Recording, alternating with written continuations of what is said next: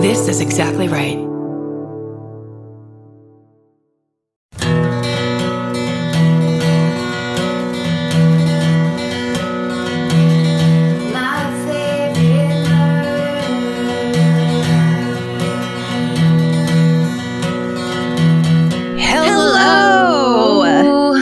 Welcome to My Favorite Murder, the podcast.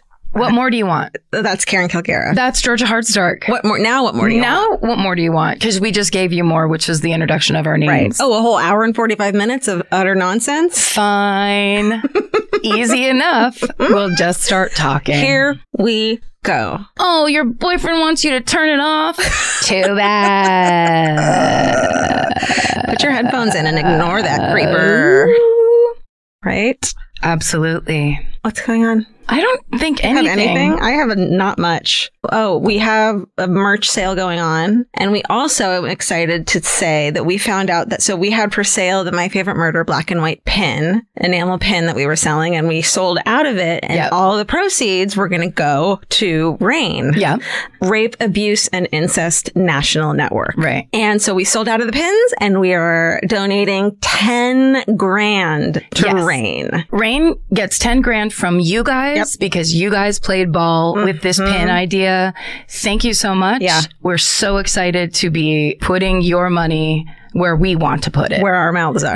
That's right. And so we're going to get a whole new batch in stock, and we're going to pick another really worthy cause, and we're going to have all the proceeds of the next sale go to that. Yeah. So we're going to keep doing it. So keep adding that My Favorite Murder black and white pin to your Yeti Truther shirt. Yeah. Or whatever. Whatever you so shoot your dog collar with a thing on it. Right. I can't remember what the dog collars look like. And we'll give all the proceeds to a worthy cause. That's right. So that's exciting. Go to myfavoritemurder.com to talk about it. To talk about it. No, you can't talk at your computer. Get on your CB, but sit in front of your computer so you can get... Okay, I feel like we talked about The Sinner season 1 when it was Jessica Biel as the star. She is now still I believe, one of the executive producers. Yeah. But it is now season 3 of The Sinner. Yeah. The great Bill Pullman is still the detective. Still being the creepiest creep. He has got lower back problems that's impeding his ability to walk around freely. And it is the most amazing acting. A person he's like, I'm a beleaguered, of course, detective. But he's also such an awkward weirdo in it. It's so charming. But also in real life, I feel like I'd be like, I don't want you detecting my fucking shit. Are you seriously? I'd be like, excuse me, could you detect over here in my boudoir? I love his thing. It's like he's damaged and he's hurt, but he's also noble and he's trying to fix something. Anyway, this season 3, starring Matt Bomer, who you know personally, Georgia, from the Magic Mike series of stripping. Was he in that? He was. Okay. At least in the Magic Mike Part 2. He's got that chiseled jaw thing going for him. Matt Bomer's so good looking, he looks surprised at how good looking he is. I bet he's so good looking that people were like, we can't give you like certain roles because nobody looks like you. Yeah, I started having a hard time with this one, and then I went, this guy's such a good actor, he's overcoming his own face. Right. Which it looks like a poster for like a diamond company. Yeah, your unfortunate, beautiful face. Your face that would stand in the way of most acting, but you're good at it enough and clearly have adapted in your life. Yes. Where your beautiful face isn't standing in the way, but also is adding to what a creep you are. Because also how amazingly creepy is Chris Messina. Yeah. Who plays he is such creepy a friend. Good creep. God, he wasn't really What's like he that. from? Well, he was on the Mindy Project. Oh, that's it. And he's been on a ton of stuff. Yeah. And he's usually the like hunky kind of the guy girls like. And in this thing, he reminds me of Zachary Quinqua. Pinto? Yes. Are you French? I was like, was it pinto beans or quinoa? I couldn't remember. My claim to fame is that one time in the early 2000s, I got to go, we went on a road trip with Zachary Quinto. Oh. Because we went to San Francisco for the weekend and Mary Lynn was on 24 with him. So he came with us and we had a whole weekend. He was the best. Love it. Anyway, all that aside, Oh, yeah. So Chris Messina, the first moment he's on screen, like a door opens and he's standing there. And I was like, I got a chill just by how he was like, his affect was super flat. Yes. He was like such a good villain. Yeah. It's so impressive. Anyway, I feel like it's like no one's talking about it. It's a little bit unsung, where it's like the Sinner delivers every season. Yeah. I'm holding hands with it. I'm caressing its beautiful, unfortunate face. I wrote down your unfortunate, beautiful face. That has to be the episode name. Okay. Okay. I mean, I don't like deciding this early. I know. And I don't want to take away from Steven, because Steven writes down so many great ideas. It's Steven's passion to read us his list of ideas. The end of the show. And then we're like, when did we fucking say that? What's that about? What? If I was Steven, I would start adding in random shit that we never said, where it's like 2 burritos lying side to side. I started listening. I'm like 3 years too late, but I started listening to the podcast Ear Hustle. Yes. Holy crap. I mean, I knew it would be. It's not like I didn't think it would be good, and now I know it's good because I'm listening. It's just really good. Yes. And it's basically daily realities inside prison, and it's just what prison life is like. And I found out ear hustle means eavesdropping. So just like talking shit and eavesdropping and stuff. It's really good. Also, I think, podcasting is, we talk about this a lot, but it's so intimate. It's so personal. You're just on, or at least we are, just on mic, like blah, blah, blah. Yeah. Here's what we think about. Here's what we care about. What a fascinating thing to, instead of be always talking about people in this weird kind of objective, like distant way, people in jail who, for whatever reason, they get to tell their own story. Yeah. It's really cool and empowering and great. Yeah. And even the mundane stuff that they talk about, which isn't mundane, the less like, here's my story, and more like, here's how you get a cellmate in prison, and this is what it's like. And the whole episode's about that. And it's like just fascinating. Yes. I really like it. It's very cool. It's very humanizing and very like, that's what all this, that's why all this is so awesome. Right. Is because it's like, then you hear that story and then you're like, yeah, you don't look at things the same way and people the same way. Totally. Very cool. You don't judge people as much. You can judge them a little. I mean, like, not everyone. Look, it's hard to refrain from judgment. Of ourselves, of those around us, of others. Shit. Oh, okay. We have to do Exactly Right Corner. Yes. Our podcast network. We have a couple announcements. This week's Murder Squad guest is none other than our very best friend, Henry Zebrowski from Last Podcast on the Left. The greatest. Freaking adore. The greatest man. Such a great man. So that's on. They're talking about Ted Kaczynski, the Unabomber, Monday, March 2nd. So that's up. This Podcast Will Kill You just released a new episode about hepatitis C. Amazing. Those ladies are killing it. And just so you know, and if you don't know already, now you know, one of the last ones they did was all about the coronavirus. Right. So if you're nervous and you want to really know what's going on, they broke it down. So what side of the face mask are you on?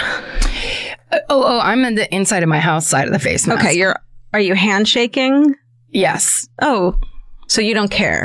I handshake, then I give a kiss on the mouth. I don't get what. Then then I'll suck on your earlobe lightly, just so you remember the exchange. While you die and I live, because I'm taking in all bacteria. My immune system can fight everything. Okay, you're getting little bits of it. Yep, here and there. Like, I'm used to you. I get gas, and then I run my finger along the top of the gas nozzle. Please don't nozzle. say what you're going to say. Please don't say lick your finger. You go out there licking doorknobs and shit. Sure. Please don't. Just for the love of the game. I'm pretty okay with it right now. I mean, I'll get there. Let's wait until there's good reason. Right. And look, there's always good reason for lots of things, to freak out about lots of things in this world around us right now. Absolutely. So let's just keep it chill. Those. Yeah, let's keep it chill. Although I will say, when I was leaving therapy this morning, my therapist and I do a final hug. Oh. I mean, I've been going to her for almost 17 years. Yeah. So it's like, okay, bye, thank you. Quick hug and a cough right over her shoulder. Oh. And I'm like, it's like she burped you. Yes. And it was the weirdest, like, I didn't feel it coming until I was doing it, and I couldn't stop laughing. I'm like, I'm so sorry. I'm like, first of all, I'm not coughing as a practice. Not that kind of cough. It's not, that just came out. She wasn't mad. She's legally not allowed to be mad at me. That's right. You pay her to not be mad at you.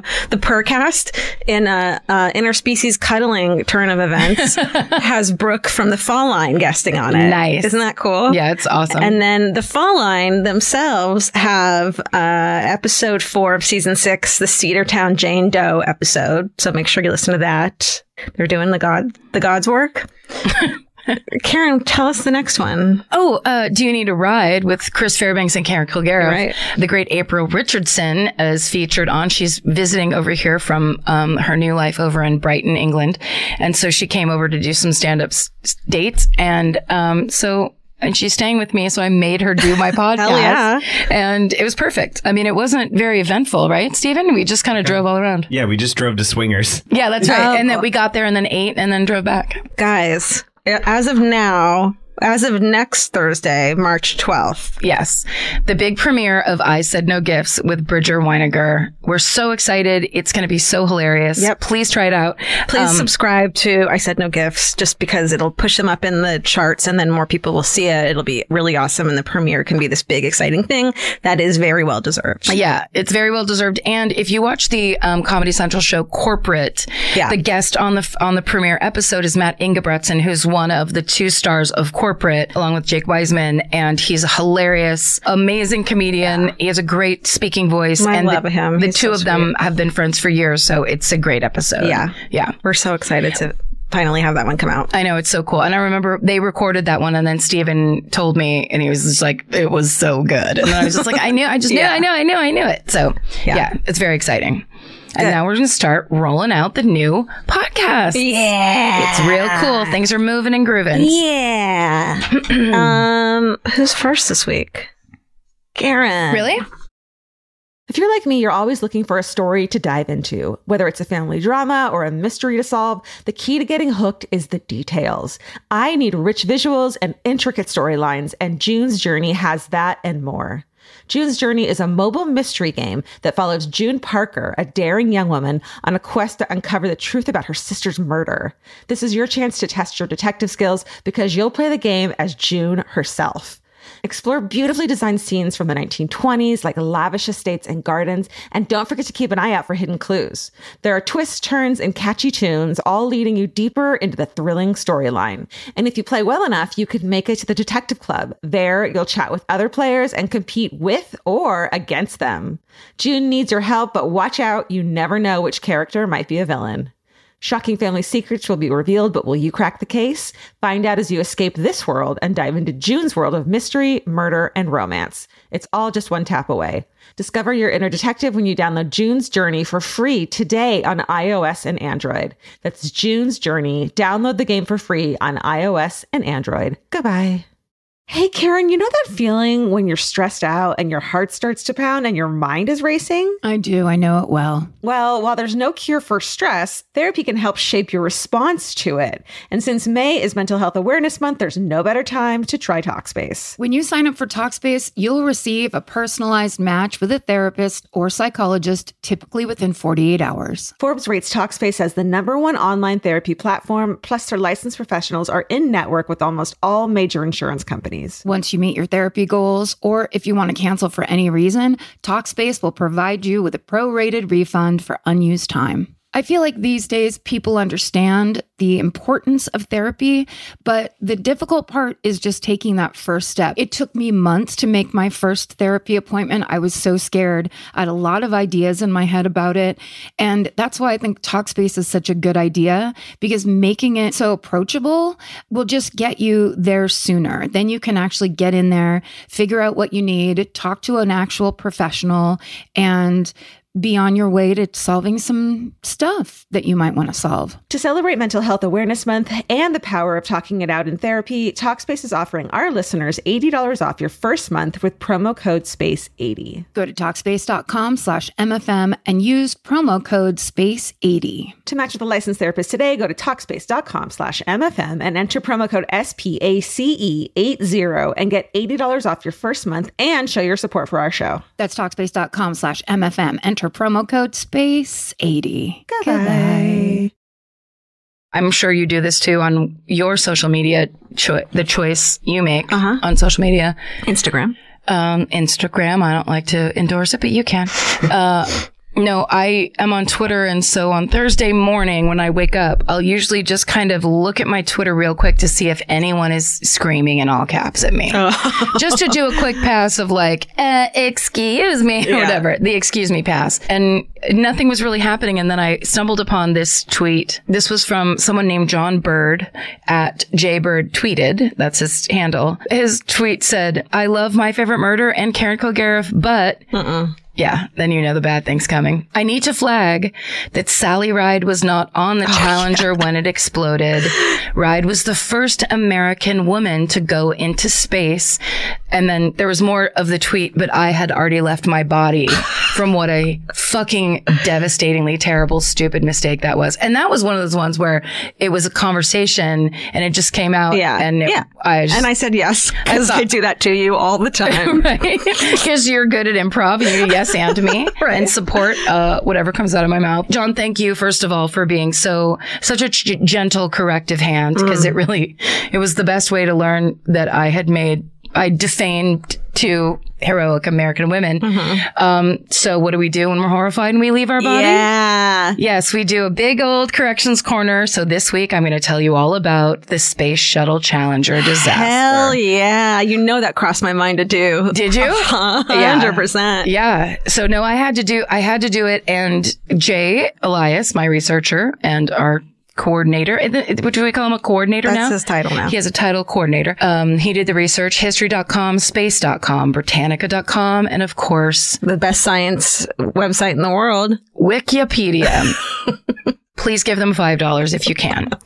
But before we get into that, I would like to give you a quick yet comprehensive report on the great Sally Ride. Great. So that no one ever makes this mistake again. Great. And this, most of this information is from Wikipedia, as well as her New York Times obituary. She was born in Encino on May 26th. 1951. Her mother was a volunteer counselor at a women's correctional facility, and her father, Dale, was a political science professor at Santa Monica College, and she had a sister named Karen. No way. I went to Santa Monica College too. Did you? Yeah. Was Professor Ride, did he teach you anything? No. Okay, so Sally starts playing tennis when she's 10. By high school, she's ranked in the top 20 in the nation for the junior tennis circuit. I don't know if you know how hard that is, but there are people who are insanely great tennis players and they only get to like 800 in the rankings. Wow. So she must have been spectacular at tennis and an amazing athlete. She graduates from Westlake School for Girls in Los Angeles in 1968. She goes to Swarthmore College just outside of Philadelphia. But after 3 semesters, she, I think, gets homesick and moves back to California. That's editorializing. That's what I assume, because she's just like, this ain't for me. Yeah. So then she starts taking physics classes at UCLA, and she basically wants to play tennis professionally. Then in 1970, she transfers to Stanford. So she's thinking about playing tennis professionally, but she's smart enough that she can just go, you know what, instead I'm going to go to Stanford. Wow. Yeah. Which is, she must have been, obviously, she's an astronaut. She's really smart. She becomes Stanford's #1 women's singles tennis player. Holy shit. She even met Billie Jean King while teaching a tennis camp in the summer, and Billie Jean King told her to quit her job and go pro. Wow. That's how good she was, yeah. But instead, Sally stays at Stanford and she earns degrees in English and physics. Usually those are very disparate subjects. The students do not hang out in the same area of the life. I was going to say the snack bar of life. In the snack bar. Canteen. You know the snack bar at Stanford? What do they sell there? They just mechanical pencils. Money. Yeah. You can buy hot money. In 1975, she earns her master's, specializing in astrophysics and free electron lasers. I learned that at Santa Monica College. Right? Remember when you dabbled in free electron lasers? Yeah. And then she goes on to get her PhD in 1978. So she's the real deal. Yeah. So while she's finishing her postgrad studies at Stanford, she applies to the NASA Astronaut Group 8 program. There are 8,000 candidates, and she's one of 35 accepted in this program. God. And only 6 women in the group total. Wow.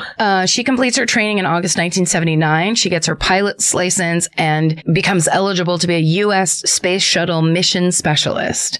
So on June 18th, of 1983, Sally Ride takes her first trip to space in NASA's 7th Space Shuttle mission, STS-7, aboard the Space Shuttle Challenger. She's the first American woman in space and the third woman in space globally. There were 2 female Russian astronauts, cosmonauts, I think they call them, that got there first. Got it. But she was the first American woman. Cool. So the point of that mission was to deploy 2 communication satellites. Sally operated the robotics arm that made the deployment of them. Could you imagine? No. Well, she also plays tennis with it. They're like, you got a great swing robot. It's like a very small asteroid comes by and she's like, guys, I got to take this. That robot. My God. Love or whatever. Love 40. Yeah. In 1984, she again goes on a mission on the Challenger on NASA's 13th shuttle mission, STS-41G. Okay. If you're keeping track at home. Between those 2 trips, she spends more than 340 hours in space. Wow. She is in training for her 3rd mission on January 28th, 1986, when the Space Shuttle Challenger explodes during launch. Sally Ride, is appointed to the Rogers Commission to investigate the cause of the explosion. She's the only astronaut or specialist appointed to both this commission and later to the 2003 commission to investigate the Space Shuttle Columbia disaster that killed all 7 crew members as it disintegrated upon re-entry into the Earth's atmosphere. Wow. So Sally Ride was there for both of those and was in there, there to investigate both.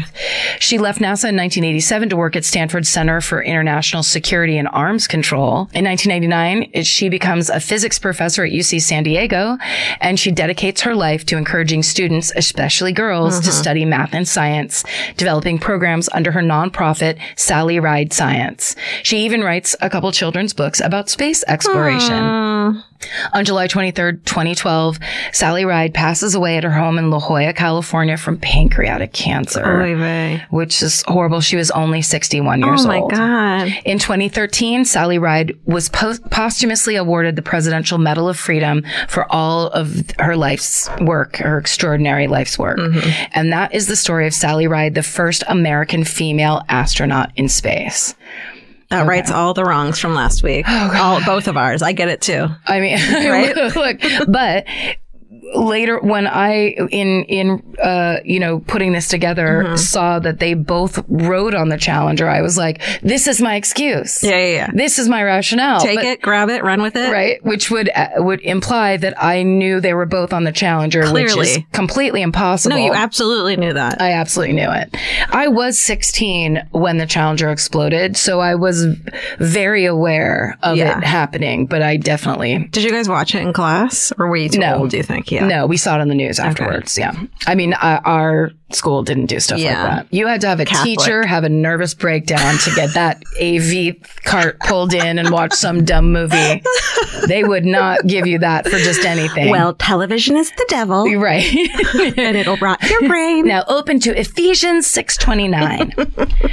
So now let's talk about the Challenger, the explosion of the Space Shuttle Challenger. Okay. So on Tuesday, January 28th, 1986, a crowd of hundreds gather at the Kennedy Space Center in Cape Canaveral in Florida for the Space Shuttle Challenger's 10th launch. The shuttle's primary mission is to deploy the second tracking and data relay satellite, TDRS-B. You don't have to do that. I mean, why did Jay even? I feel I'm weirdly kissing up to like the person. Remember the guy we met that works at JPL? I wish I could remember his name off the top. I'm so sorry. He was not the listening, best. Don't worry. No, he was a fan. Him and his wife loved the show. Okay. And he was super cool. And he gave me and Steven and Scotty Landis a really good tour of JPL. The guy who gave us a tour is Lou, and his wife's name is Lindsay. Lou at JPL and your wife, Lindsay. Hi, friends. Thank you. Okay. So that satellite helps astronauts in space communicate with ground control. So they're basically putting up more communication satellites. Okay. But their second mission is to release a small satellite called the Spartan Halley spacecraft, which would follow and observe Halley's comet for 2 days. Remember when that was such a big deal? Yeah, I remember that. So, and then after 2 days, it would be picked back up by the Challenger crew before they return home. So the Challenger's the second space shuttle ever to reach outer space. It completed 9 missions over the course of 3 years and was the same shuttle that Sally Ride manned 3 years before as the first American female astronaut to go into space. Connections. Love them. There it is. I must have known deep down. Okay, so on board are 5 NASA astronauts. Commander Francis Richard, aka Dick Scobie, pilot Michael J. Smith, and 3 mission specialists, Ronald McNair, Ellison Onizuka, and Judith Resnick. And the 6th crew member is a payload specialist named Gregory Jarvis. So a payload specialist is not an official NASA astronaut. They're brought on the mission by NASA because they have certain academic training or skill sets that are needed for a particular mission. So they're trained rigorously by NASA, but they're usually researchers or engineers. But they're not allowed to look outside the window. They're banned from looking out at space. You have to earn that. Yeah, that's right. You have to be a real astronaut to get the view. And you certainly can't touch that arm. Sally only. Sally's tennis elbow. Do not touch Sally's racket. Her space racket. Yeah. Okay. So the 7th and last crew member on this mission is 37-year-old Krista McAuliffe. So she is a high school social studies teacher from Concord, New Hampshire, who won the Reagan administration's Teacher in Space project. So she's trained by NASA and I'll talk about the Teacher in Space project in a little bit. But, I wish you would. Because I know you're baffled. What could that mean? I don't know what that... Wait, they bring space back to a classroom? Well, hold on a second. They make a teacher stand in a certain space and teach. So she gets trained by NASA as the mission's 2nd payload specialist. Okay. In addition to her regular onboard duties, she also planned to teach 2 15-minute lessons from space. So the first would involve a tour of the space shuttle to explain the basics of how it functions, and then the second one about the benefits of space travel, and both of them will be broadcast to millions of students through a closed circuit classroom TV system. I was 5, so I bet that we were doing that. Right. Well, I think they were seeing it as, first of all, the Reagan administration did a ton of cuts to education and the funding. They sure did. So they're like, here's how to get all of them at once. Yeah. So this was this thing where they're like, well, we'll do something nice for teachers. It'll make us look good. Yeah. But then also we'll get people, because, NASA having been so huge in the late 60s, interest had waned. Yeah. So they were like, they're going to beef it all back up again. Guess what, guys? Yeah. This was the way they were going to do it. So at 11:38 a.m., after several delays that morning, the shuttle lifts off in front of an audience of hundreds on the ground at Cape Canaveral, and millions more watching on their TVs at home and in classrooms across the country. But just 73 seconds after liftoff, disaster strikes. Okay, so let's go and talk about Krista McAuliffe more specifically. She was originally Sharon Krista Corrigan from Boston, Massachusetts, and she followed the space program very closely as a child. She watched John Glenn's Orbit of the Earth and Friendship 7 in 1962, and of course the 1969 Apollo moon landing. She was fascinated by all of it. So she grows up to marry her high school sweetheart, Stephen McAuliffe, in 1970. They have 2 kids named Scott and Caroline. And in 1984, when President Reagan announces the initiation of the Teacher in Space program, Krista finds out about it and she rushes to apply. There are 11,000 teacher applicants from all over the country. And I was reading this article about it, and that one of the guys who was one of the finalists said that they had 11 different essay portions of that application because they were trying to weed out the people that were just trying to be like, oh, I want to, I'm just in it for the fame and glory, or something like that. But it was like, if you're going to actually write 11 essays, you really want to go to outer space. We've done it. You got to commit. We obviously want to go to outer space. So Krista gets nominated by the state of New Hampshire, and then she goes on to become one of the 10 finalists selected by an official review panel in Washington, D.C. God, those people had to read so many fucking essays. I mean, I bet you they didn't, though. Yeah, but they were like 3 words in. Like, did they even finish the essay? Okay, then put it in this pile. So on July 7th, 1985, Krista McAuliffe and the other 9 finalists traveled to Johnson Space Center in Houston, Texas, for a week of briefings, medical exams, and interviews. And when that week's over on July 19th, 1985, Vice President George H.W. Bush announces that the winner of the Teacher in Space program is, in fact, Krista McAuliffe. McAuliffe. She takes a year-long leave of absence from teaching and begins training for the mission. Wow. How incredible. Yeah. Must that have felt? Just an amazing opportunity. Yeah. And like you would never in your life think that that's Never. what you would get to do. Once in a lifetime opportunity. Yeah, so cool. Okay, so the Challenger's launch is initially set for January 22nd, 1986, but the team at NASA encounters a couple different delays. So first, another mission had run long, so they can't launch the Challenger until the other mission comes back, which I think is kind of funny. They have to wait in line. It's like, is this Southwest Airlines? Like, it's weird that you wouldn't schedule this a little further apart. Yeah. But that was basically what happened. Or like, is the schedule that random that it might take one day or it might take 7 days? You know, we hung out here by the Big Dipper for a little too long. We decided to go to the Outer Space snack bar. Hang out. Sorry. It's just like the one at Stanford. So that was the first delay. Then the launch is delayed because of bad weather. And the third delay is caused by technical issues. First, there's a broken exterior latch, and then there's a stripped bolt. So finally, the launch date is set for January 28th, 1968. No.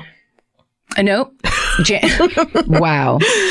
Finally, the launch date is set for January 28th, 1986. But the day before, the engineering company, it's called Thiokol, they're responsible for some of the construction. They tell NASA that they believe it'll be too cold to launch because the forecast is calling for temperatures as low as 30 degrees Fahrenheit in Florida, which is kind of insane. It is January, but it's Florida. Yeah. And that temperature is the bare minimum that you can launch a shuttle at. And so they recommend postponing it. But the NASA manager that was in charge of the launch says that they can't recommend a delay without proposing a minimum temperature to target. So they all hop on a conference call to discuss it. Guys, don't leave it up to conference calls for to real. fix shit.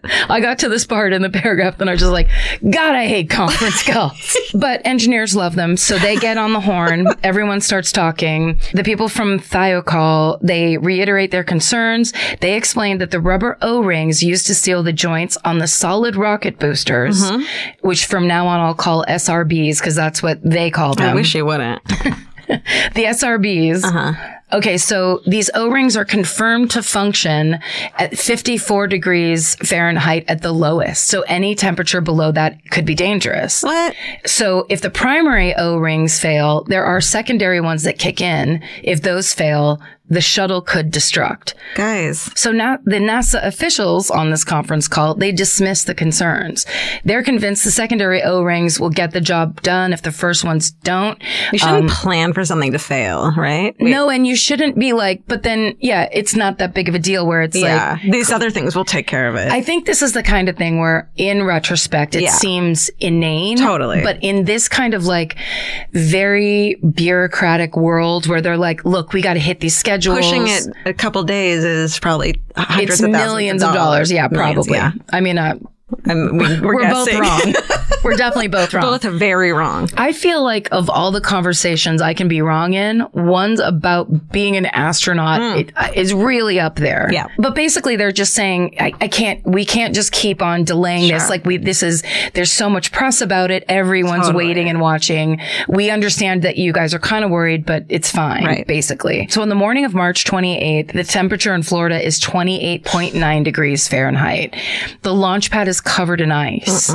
So a team works to remove the ice, but the temperatures are, dangerously low. They delay the launch a bit to give the ice team more time to clear the ice. They're out there with their ice picks. Yeah. how we know they do. How you know they get rid of ice. Yeah. Okay, so when the ice team reports that the ice does seem to be melting, they reset the launch for 11:38 a.m. And so at exactly 11:38 a.m., the countdown begins. The crew ignites the solid rocket boosters, the SRBs. Thank you. And the shuttle lifts off. But just as Thiokol feared, the O-rings in the right SRB are too cold to function properly, and the joint in the right SRB fails. Pressurized burning gas escapes escapes from that booster, interacts with the external fuel tank, and 73 seconds after liftoff, the Space Shuttle Challenger explodes over the Atlantic Ocean.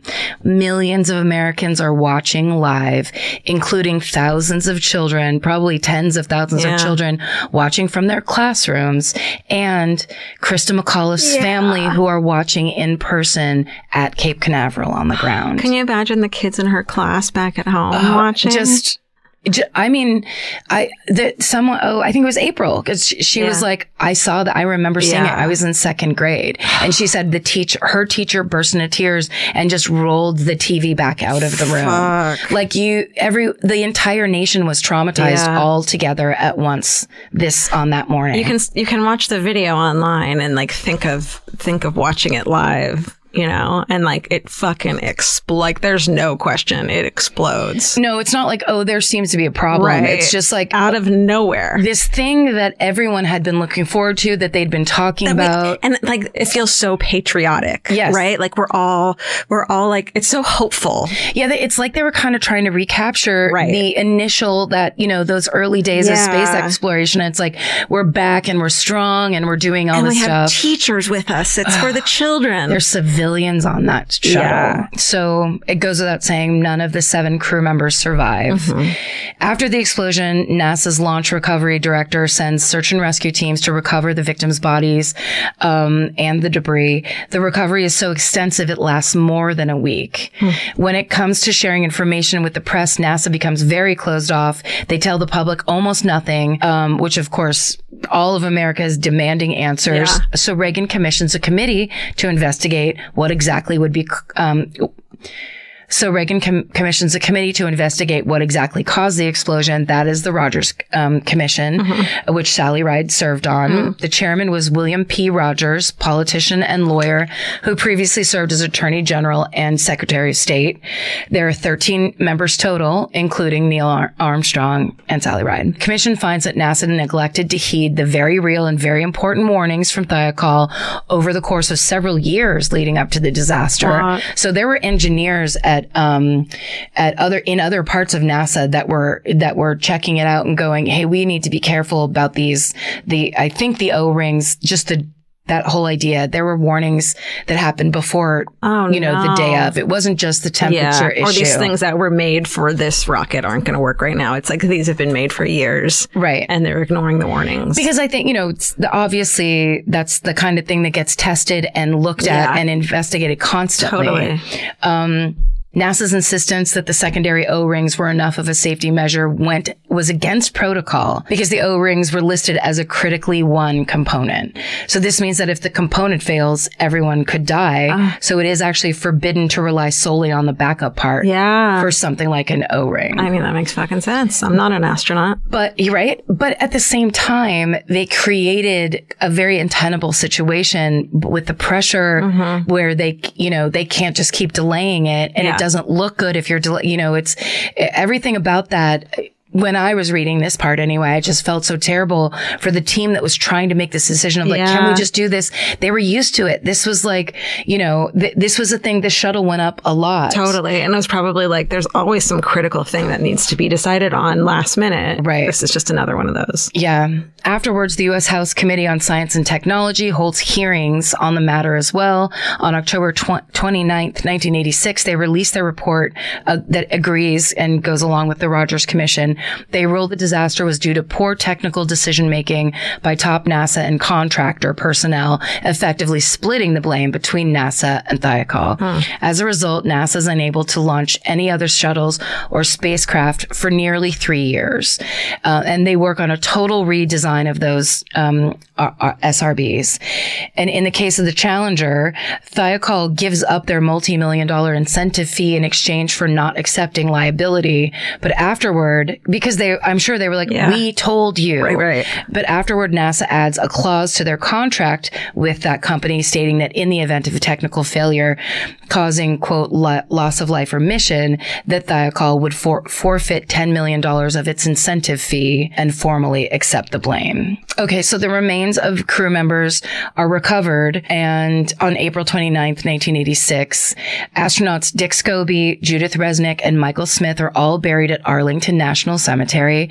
Mission specialist Ellison Onizuka is buried at the National Memorial Cemetery of the Pacific in Honolulu, Hawaii. Ronald McNair is buried at Reslon Memorial Park in Lake City, South Carolina. And Krista McAuliffe is buried in her hometown, Concord, New Hampshire, at the Calvary Cemetery.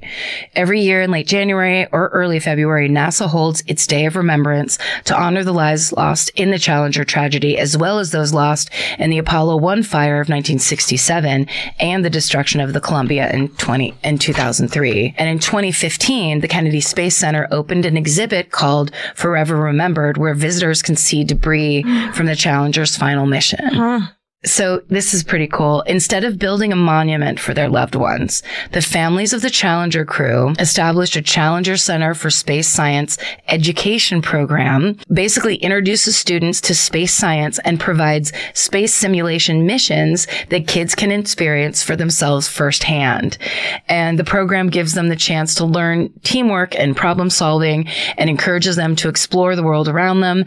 And it's grown to be an international success, serving more than 250,000 kids globally every year. And that is the heartbreaking national trauma that was the explosion of Space Shuttle Challenger. Wow.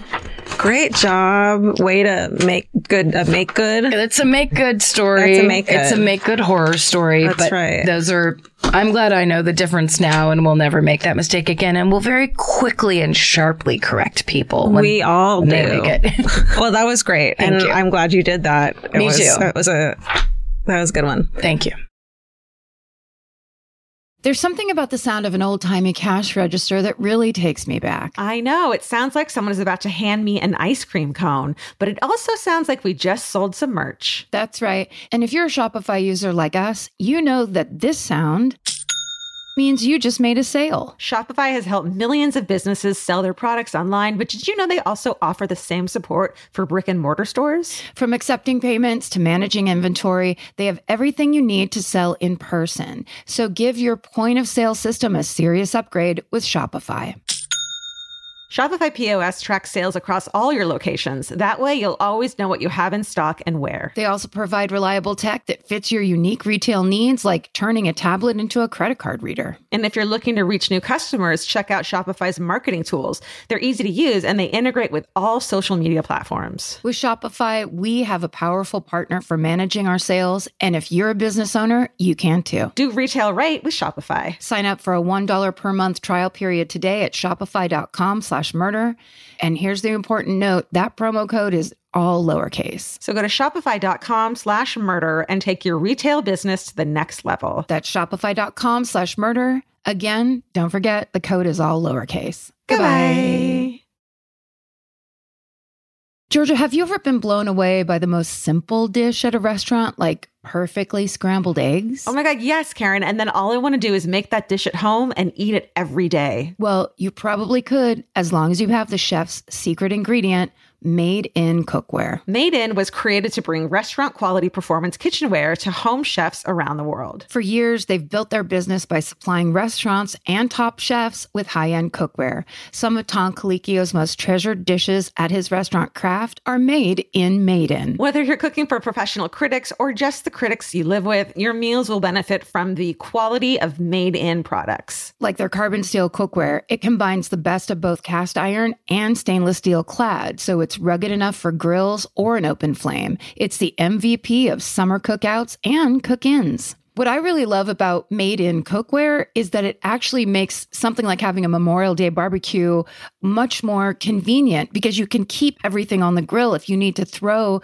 say, a pan of garlic up on the top while you're grilling your steaks on the bottom, it's strong enough, durable enough to do that. If you want to take your cooking to the next level, remember what so many great dishes have in common. They're all made in. Save up to 25% this Memorial Day from May 18th through May 27th when you visit visit madeincookware.com. That's MADEIN cookware.com. Goodbye.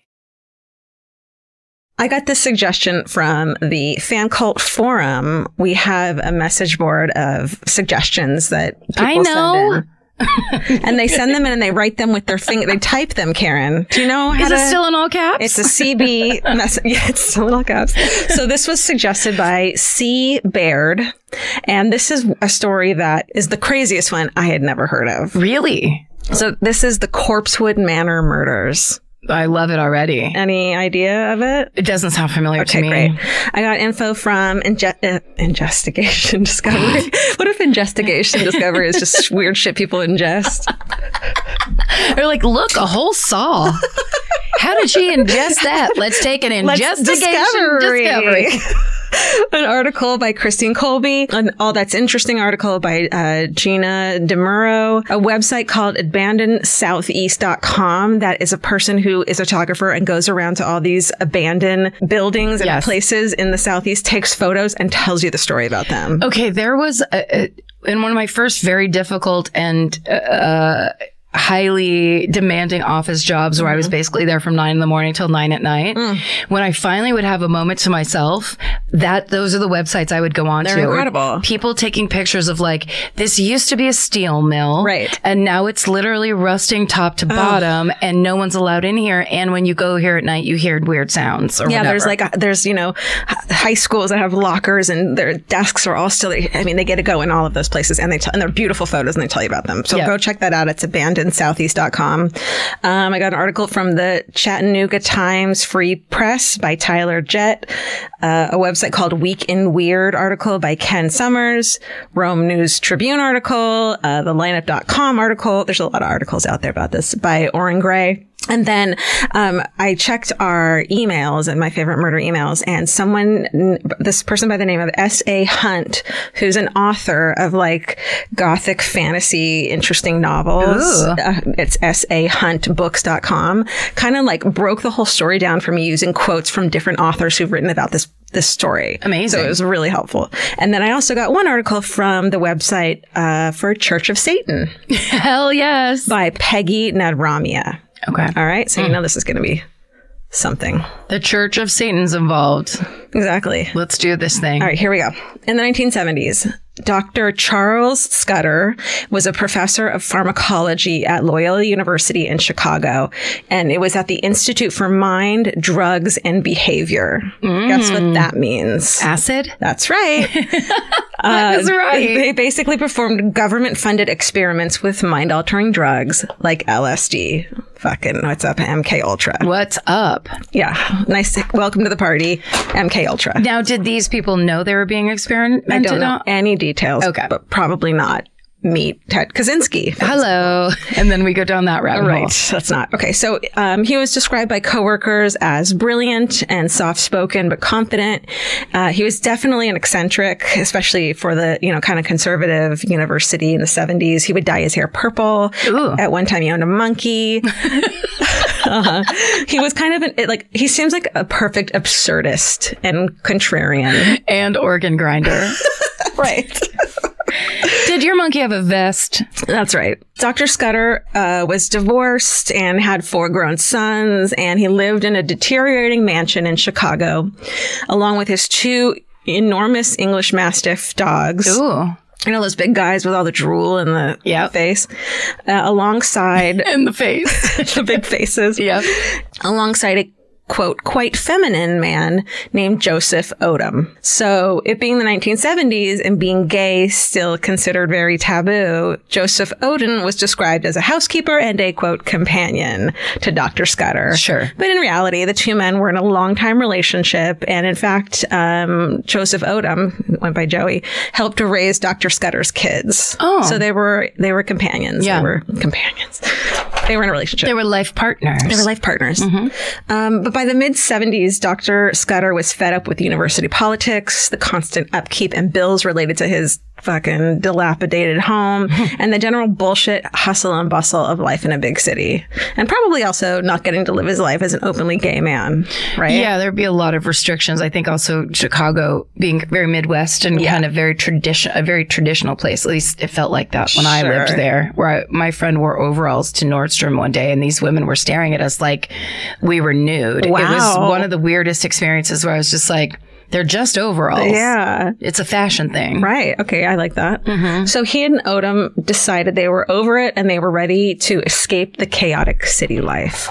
So Dr. Scudder found a 40-acre plot of land in the Appalachian foothills. Appalachia. Deep in that.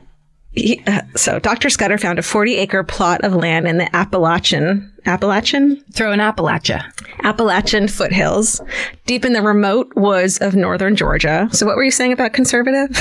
Oh, no. They went out of the frying pan into the fire. That's right. He's like, I better dye my hair green now. They were so it was 40-acre plot, completely surrounded by national forests that he bought it for super cheap. And so in 1976, on his 50th birthday, Dr. Scudder resigns from Loyola University. Like, later days, motherfucker. Bye. See ya. Sold off or gave away nearly everything he owned and set off with Odom and the dogs, whose name were Beelzebub and Arsenoth, to begin a new peaceful life in the Appalachians where they could build their dream home and live off the land. Wow. I don't know. This seems like the beginning of a horror movie. It is. Okay. So Scudder said that, quote, the change was like crawling out of an old, outworn skin. Oh. Yeah, it's like super positive. When they arrived that first winter to what was basically just some old treed up land and is that a word? Treed up land. Do you mean like forest? Treed up land. No, I don't mean forest. Yes. It got all treed up. It was their land, but it was treed up. This weren't no cleared out land. It was treed up. Treed up from the floor It was up. treed up to the gills. It was at the top of a winding logging trail, and the men looked around. They see these these trees in the middle of winter, all gnarled and shit, and they were like, let's name this new homestead Corpsewood. That was their idea. That was their idea. Okay. I thought you were going to say they were going to like, let's tree this shit down. They're not. They're from Chicago. Oh, that's right. During the next 2 years, the men cleared the treed land and they treed it down as the term. Thank you. And used 45,000 bricks to build by hand what Scudder referred to as, quote, their castle in the country. So they weren't architects. They had never built anything before. They dug fucking trenches and laid down pipes for Plumbing, but they built it themselves. I don't know if you should. I don't know. Unless they're if it's just a plain old square, that's fine. But a castle? I think from back then too, it was like you just did shit yourself. True. And I'm sure if, college professor and like a housekeeper that's holding shit down, that maybe they're like, we've got this plan. Let's do it this way. Well, they did it, and wait till you see it. Oh. It looks like a legit medieval, like a small scale medieval macabre brick castle. Really?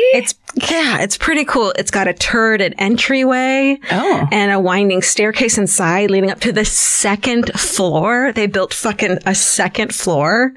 Here, Steven, show her. Is that the new one? Let me see. Is that the new one? Yeah. Oh, okay. Well, they do in this one. It's the finished and it has a gargoyle. So that's adding to the creepiness. Spoiler alert. Super sorry. No. We can take that out. No. Give it back to him because you're going to read too much. Well, I'm not reading anything, but I'm just saying there is a real, it's almost like the Blair Witch got like a designer. Yeah. And she's like, let's do this thing. Yeah. Because it is, I'm telling you, I'm looking at this picture, it's treed up. It's treed up. There's trees all over the spot. Can I have you and Steven apologize to me now for laughing at me? Never. Damn it.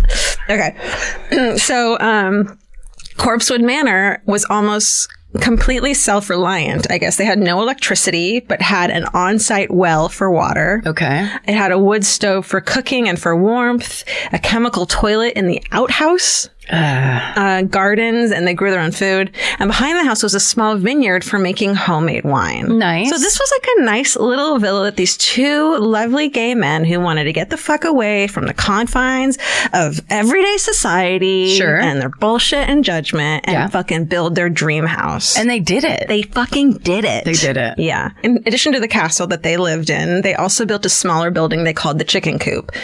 On the ground floor was a chicken coop. Okay. So that makes sense there. Above that was like they kept the chicken feed and canned goods. And then on the top floor was something of a boudoir, I would say, which you said that word earlier, and it's like in my story. Ooh. It's like, holy shit. Psychic lock in. There it is.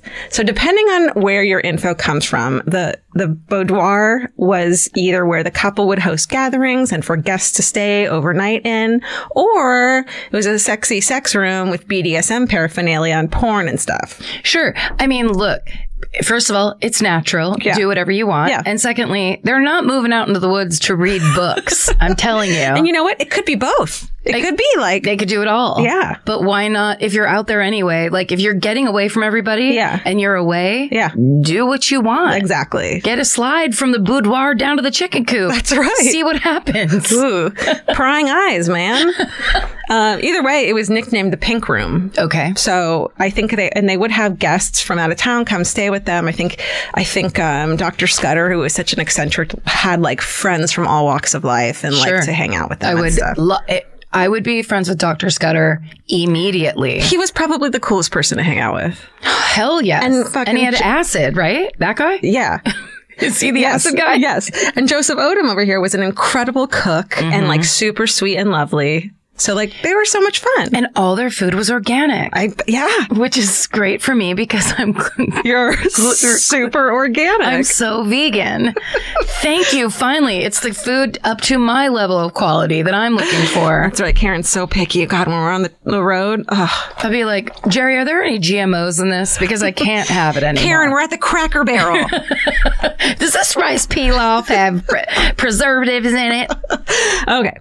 And there is a pink gargoyle in there. Oh, was that the one outside you said was pink? Yes. That's kind of genius. Okay, but here's a little thing. Here's an eccentricity about Dr. Scudder. Okay. He was a card-carrying member of Anton LaVey's Church of Satan. Okay. All right? Yes. So that, sorry, just say really quick, as a kid who grew up in the 70s, young child, because Anton LaVey had a house in San Francisco. Yeah, we're going to talk about Satan. Okay. But it was very scary and it was kind of used in this way. But actually, the Church of Satan is not scary at all. So here, we're going to do a Satan corner real quick. Great. Technically, Dr. Scudder was an atheist who, quote, believed in the unity of the universe. But he was fascinated with religions. He was fascinated with the occult. And it seems that he enjoyed the kind of fuck the system, hedonistic, humanistic mentality of Satanism, which, guys, that's what Satanism is. Yeah. Technically, atheistic Satanism does not acknowledge the existence of either God or Satan. Mm-hmm. They're fucking atheists. Mm-hmm. All that satanic panic, evangelical bullshit, don't buy into the hype, guys. Your parents lied to you. Okay.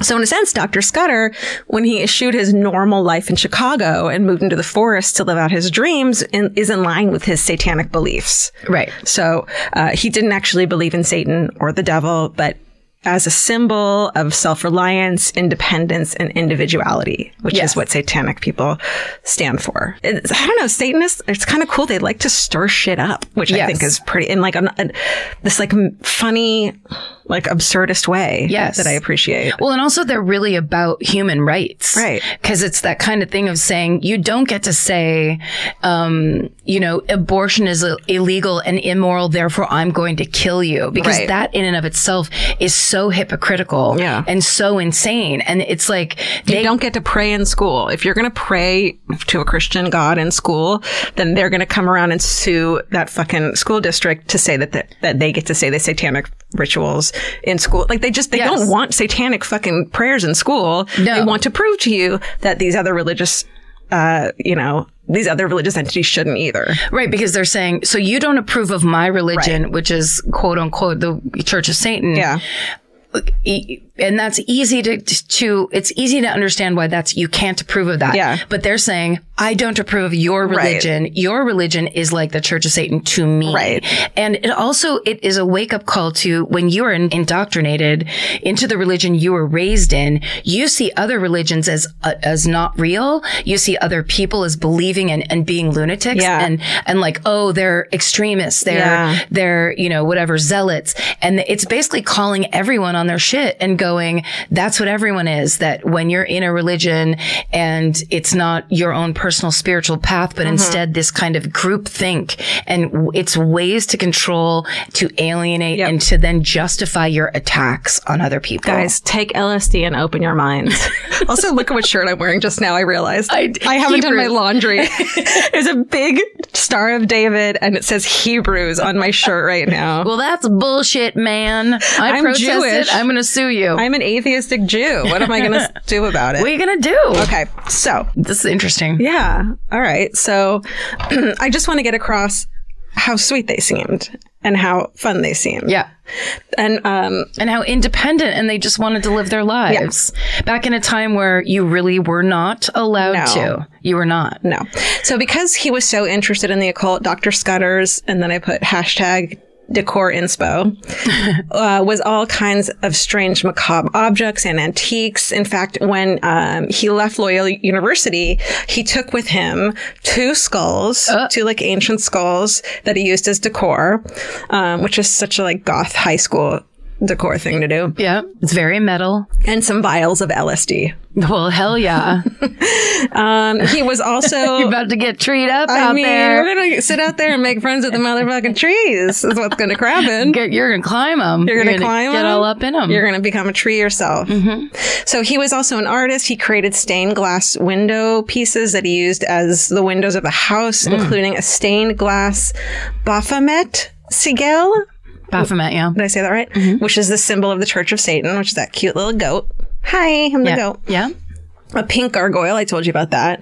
And a sign outside that read, "Beware of the Thing," which is actually from the Addams Family. So clearly he was a playful Satanist. Well, and also, it's almost like they built the perfect house to draw high school students to come around. And to get like the locals to start talking about them. Yes. And either... maybe even stay away, like get scared of them, but I bet it's going to go a different way. Unfortunately, they should have gone to Northern California to do that. Yeah, where all the hippies were. And exactly. It's like, chill, man, that's funny. Right.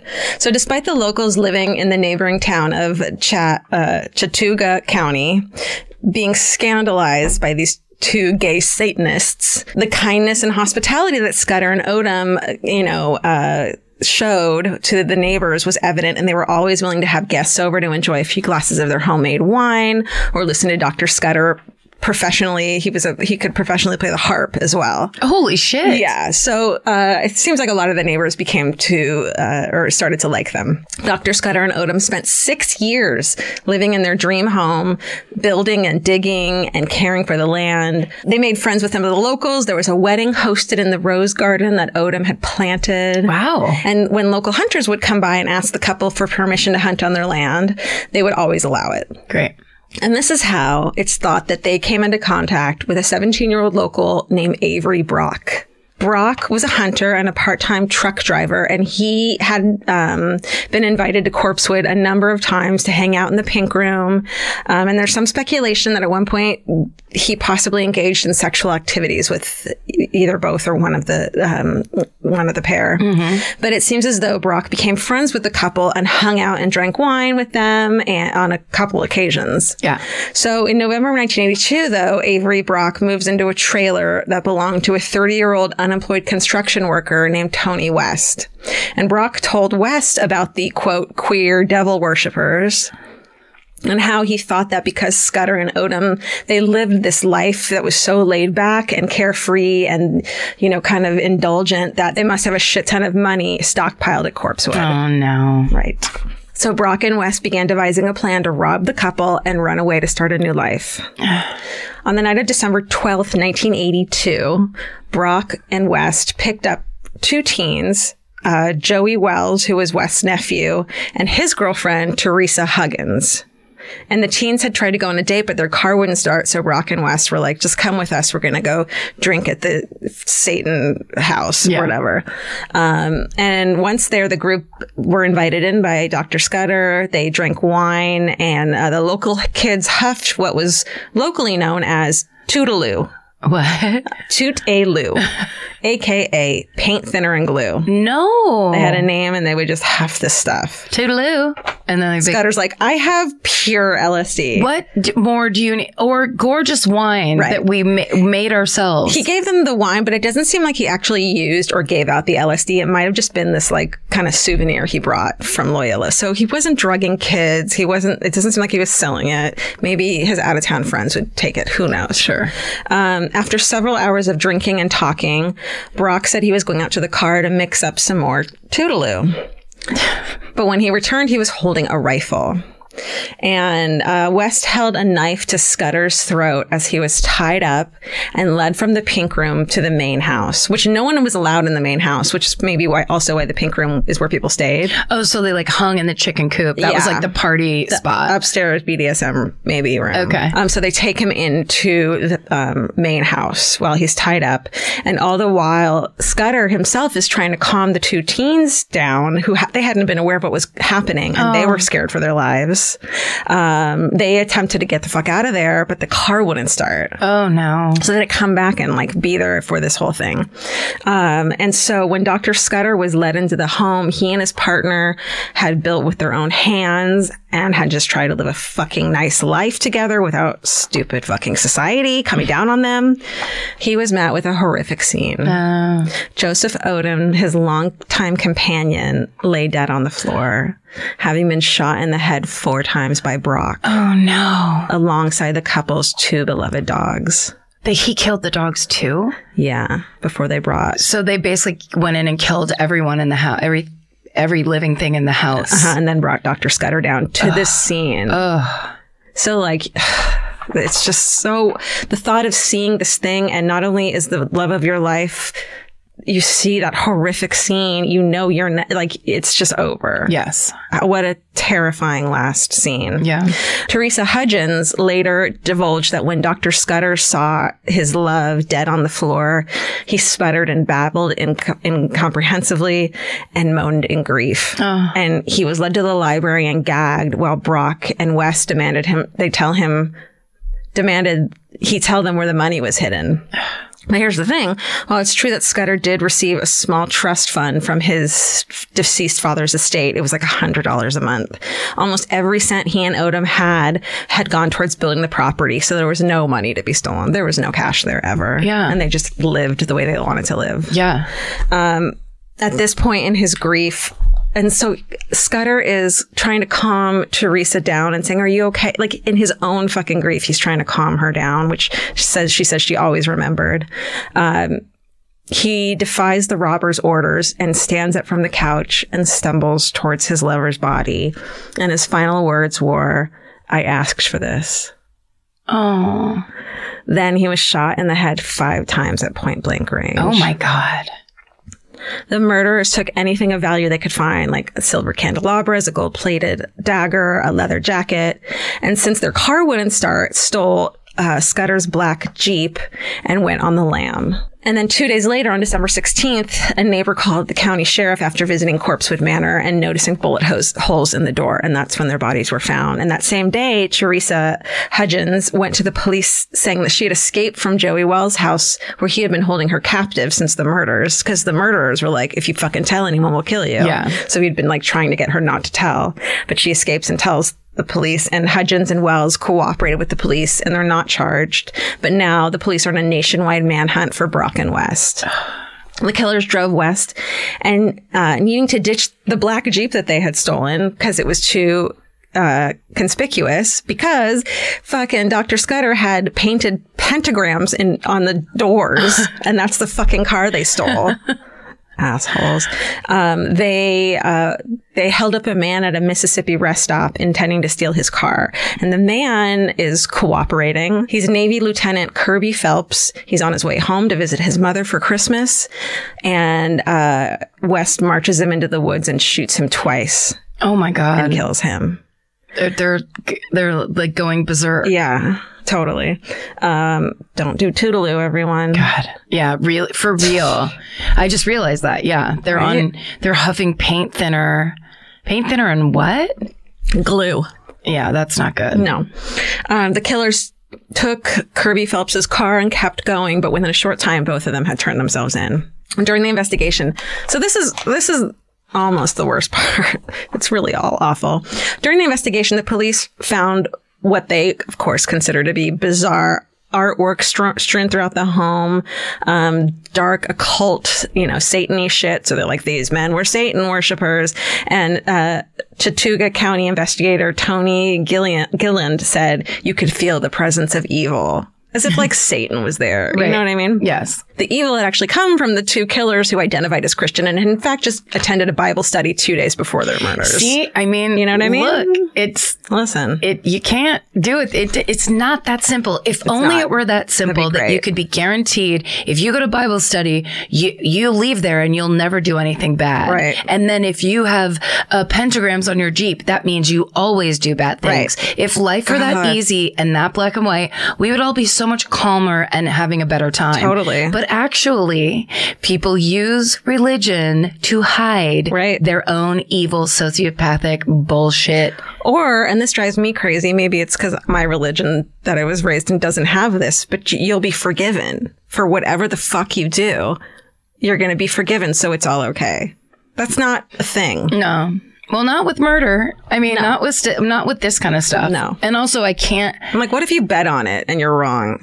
But also, Don't I bet can't. on it. They're not real Christians if they actually think, oh, I can kill these people, I can do what I want, I can kill these people, and then I'll be forgiven. Right. That's not actually what Jesus wants for anybody. Promise. I knew him first as a Jew. But I made really good friends with him at camp. He told me. Okay. Among the couple's possessions was a self-portrait that Scudder had painted, because he was an artist, showing himself. There's like a gag on him and 5 bullet wounds to his head. Stephen, pull it up. And they found a number of books on the occult, several bottles of LSD, and homosexual pornography. And so, of course, they're like these evil men, almost, saying they deserved what they got in obvious ways. Meanwhile, what pornography would the police find on your computer right now? God. And homosexual pornography can also, like in the 80s, it could be a book of art, of beautiful art of naked men by an amazing, talented photographer. Right. That's homosexual pornography to people who don't understand. And also kind of the celebration of this culture that up until very recently was entirely oppressed and threatened. And like you couldn't, so you had to have your secret Toms of Finland book that people passed around because everything you had, so many or people they took fun couldn't naked be out. photos in the pink room, whatever. That's the painting. Oh, that's scary. Isn't that creepy? I almost didn't want to include it because it's almost unbelievable, that painting. We'll put it in the Instagram. Also, though, the wounds on his head could be gunshot wounds, but also it's very similar to the wounds on Jesus's head from the crown of thorns. Totally. So it also could be that thing. It's symbolic.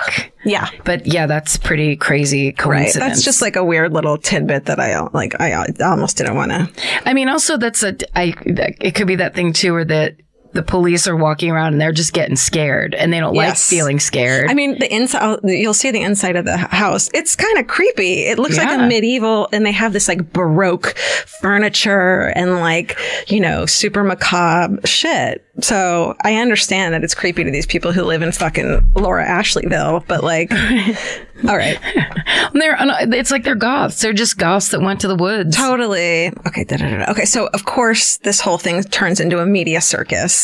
Local news reporters are more interested in the couple's issues and eccentricities and the devil worshippers than finding actual justice. So they become essentially what everyone thinks is like one of the most tragic victims of the Satanic Panic, or early victims of the Satanic Panic. Oh, yeah. And there's rumors about the couple's lifestyle, that they had homosexual orgies, that they raped children, and there's drug use and all these things happening. It's just all these rumors. And of course, you know, everyone in town goes nuts with these rumors. And the sheriff had previously tried to bring charges against them for their behavior, Scudder and Odom, but found it was protected under the freedom of religion. Yeah. You know? Right. Thank God. Thank God. Thanks, Satan. So, of course, in public opinion, many people thought that they deserved to die for these reasons.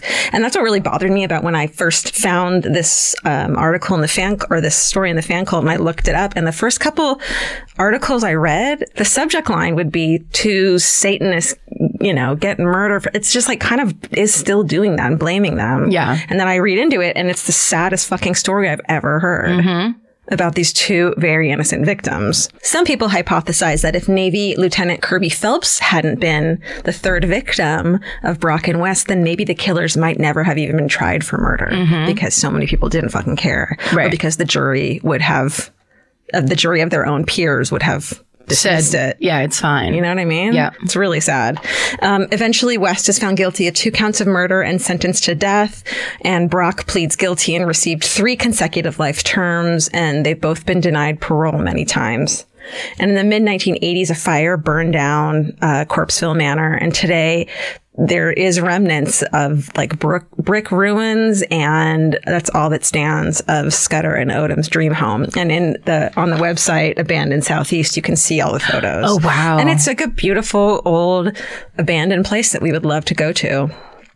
And teenagers and locals still sneak onto the property. Some of them steal the bricks that are left there, but everyone's like, they're cursed. And my best friend broke her knee when she, you know, was leaving or whatever. She was drunk. Exactly. She was on Toodaloo.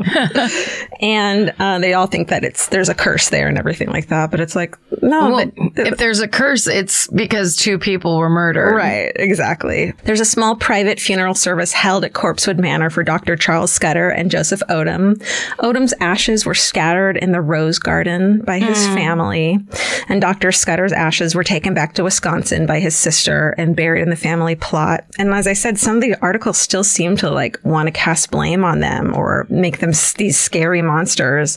But I did love that when I went to findagrave.com just to get some info, someone listed Joseph Odom as Dr. Scudder's spouse. Yeah. And it was just this really lovely moment. Yeah. And that is the Corpsewood Manor murders. Wow, I've never heard anything about it ever. Ever. That's incredible. Even when we've been in Atlanta, we've been in Georgia to do live shows. I wonder if it's because it is this, because of the moralizing and the kind of like, this isn't the usual story. Right. Because, yeah, I wonder if that's the reason. And there's a shit ton of books about it. The Corpsewood Manor Murders by Amy Petula. The Corpsewood, A True Crime Like No Other by Daniel Ellis. Corpsewood, The Eyewitness Account, who actually is co-written by Teresa Hudgens. Wow. Who tells her account of the whole thing. And there's a lot of gory details that I've left out, obviously. And then on MotherEarthNews.com is an article that Dr. Scudder wrote about what it's like to live off the land. Oh, wow. And so there's a lot of quotes from him in that as well. I wonder if in any of those books there's the neighbors that they made friends with who were there to say, I think so. Yeah, this isn't. Yeah. I'm a local. I'm one of the people that you think would be against, and I was friends with them. There's a couple neighbor accounts that are like, yeah, like you could tell they talked about it late one night, and he explained to them what Satanism really means to them, and they understood it. Right. Which is not that he believes in Satan. Yes. Because also, oftentimes, in my hometown, it's very country, and there's, a lot of people that live way out in the middle of nowhere. And you would think that they would be, the assumption is that, it's farmers conservative. or they're conservative and closed-minded and judgmental or whatever. And like when in 1975, Christo built the running fence through Petaluma, it went through our town and then out to the ocean.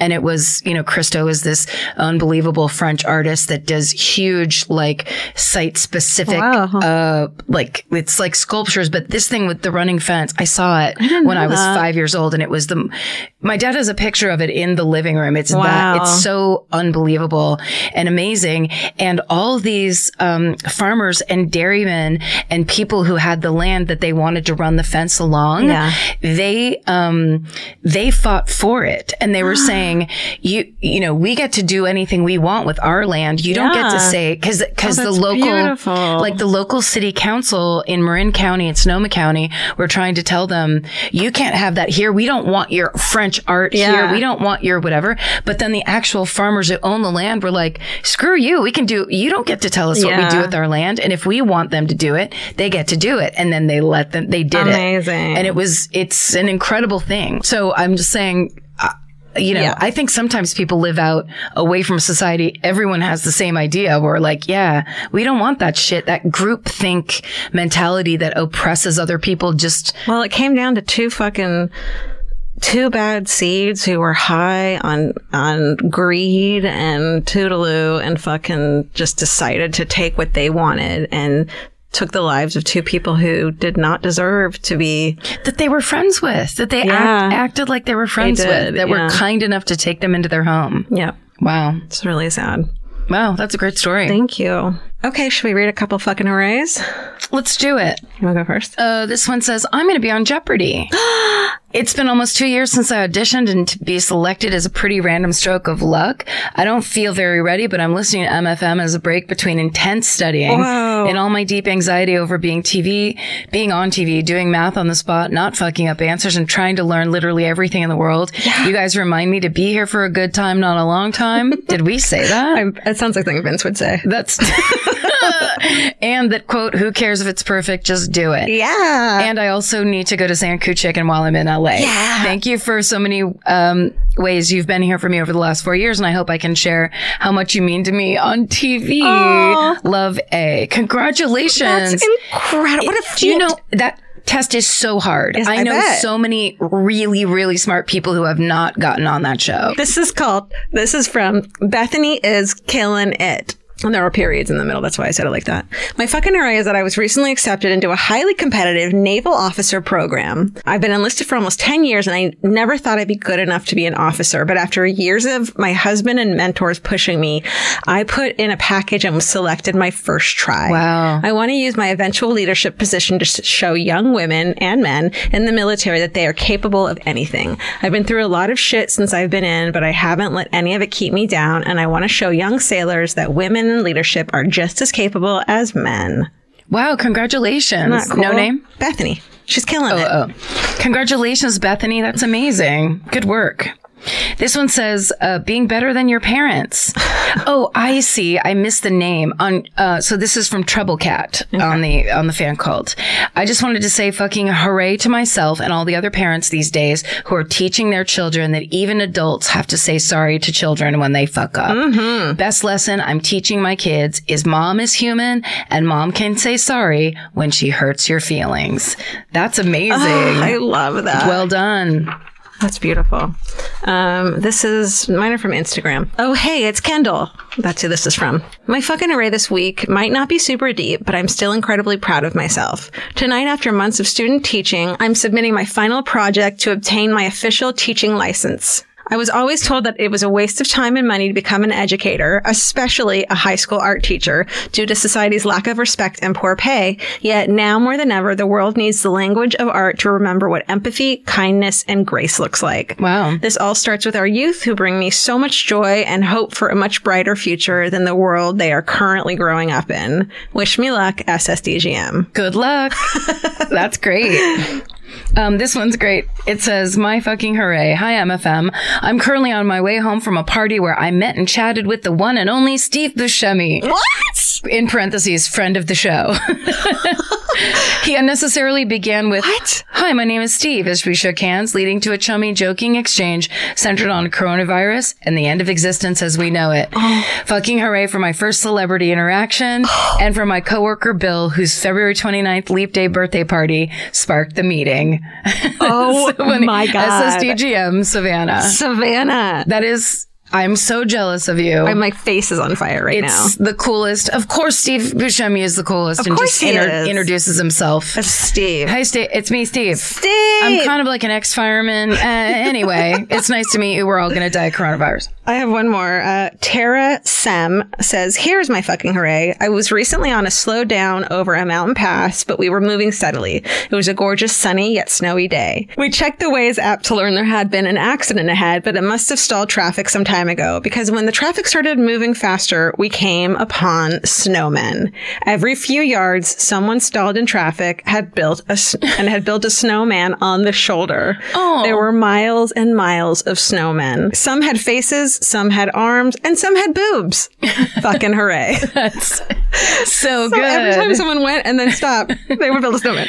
And then stalled out. Now we're going to do one. I was like, boobs, do it. I love things like that because that's the like effect, the groupthink effect. That's the positive. Where it's like, oh, they're doing it. I want to do it too. Yeah. Or that's the like, fun. I'm leaving this thing that someone else is going to laugh at that I'm not going to see the result of, but I'm doing it for someone else's joy. Yeah. I love that. That's great. Yeah. What's yours? What's yours? Okay. Okay. This is from Georgia Hardstark. Grade 5. Just today, I was at home in our cute little house and I was working on my murder, and Vince is on the other side of the couch packing merch for We Watch Wrestling. And I just stopped and thought how fucking cool it is. It's the middle of the day and we're both working on projects that we love and that we're passionate about, and how grateful I am that we get to live that life and that we're not working for the man. We're doing these things that we care about and that mean a lot to us. And I didn't think that this was what being an adult got to be like. And it just made me really happy to see that. And I made him stop and he went, yes, baby. It's a very, no, we're really lucky. I have to go vote and I have to go to the post office. And it's just nice. And that also means I think that my new meds are working. That you get to have a moment where you stop and have gratitude. The fact that I did that is like That's great. Yeah. That's lovely. This fucking hooray brought to you by Quicken Loans. That's what I thought. We were like not working for the man. I'm like, we probably are working for a man in a lot of ways. You're never not working for a man. But you know what's funny? I was going to do we had a fun, like a network party. Because basically we've been working on this network for so long, and there's people, obviously all the podcasts that are on it currently, but then there's a bunch that are coming, and lots of people in waiting long time for their podcasts to come out. But it was this really fun night, and it was one of those things where I was like, we need to do a thing where we can just buy everybody a drink and everyone can be in the same room and we can all be like, we're doing a thing. And then it just took on this life of its own.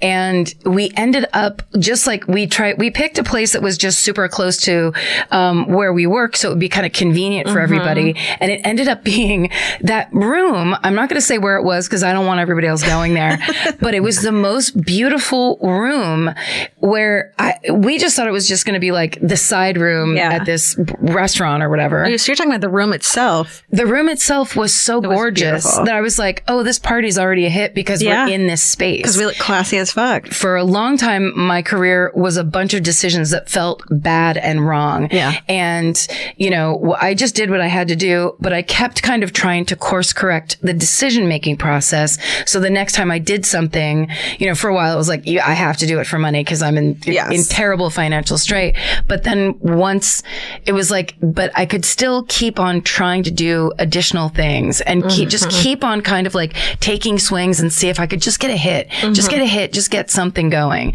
So to be standing in that gorgeous room with Danielle Kramer, who is like, amazing and running our network and she's a master, and all the people that we've been working with, it was like a true joy. It was the coolest. Yeah. I was totally on that gratitude train myself. I love it. It's very cool. Yeah. And the lasagna cupcakes from Heirloom Catering. Amazing. Always a hit. It's always a hit. And guess what? We would not have that party, and we would not have these moments, and we would not have anything if it were not for you guys, the Murderinos and the listeners who have been there for us and with us since day one. We are so fucking grateful for you guys. I can't believe it on a daily basis. It's amazing. And we really thank you, and we really love you, and we're very proud of you. Yeah. And we're very proud of ourselves. ourselves. Yeah, we want to send it out into the airwaves. I don't know. That you guys are. Georgia pointed to the ceiling and she did that. We can't say it enough though, because we really, thank you guys. You made it happen for us. You're making it happen for us. So thank you very much. Thank you. Also, stay sexy and don't get murdered. Goodbye. Elvis, do you want a cookie?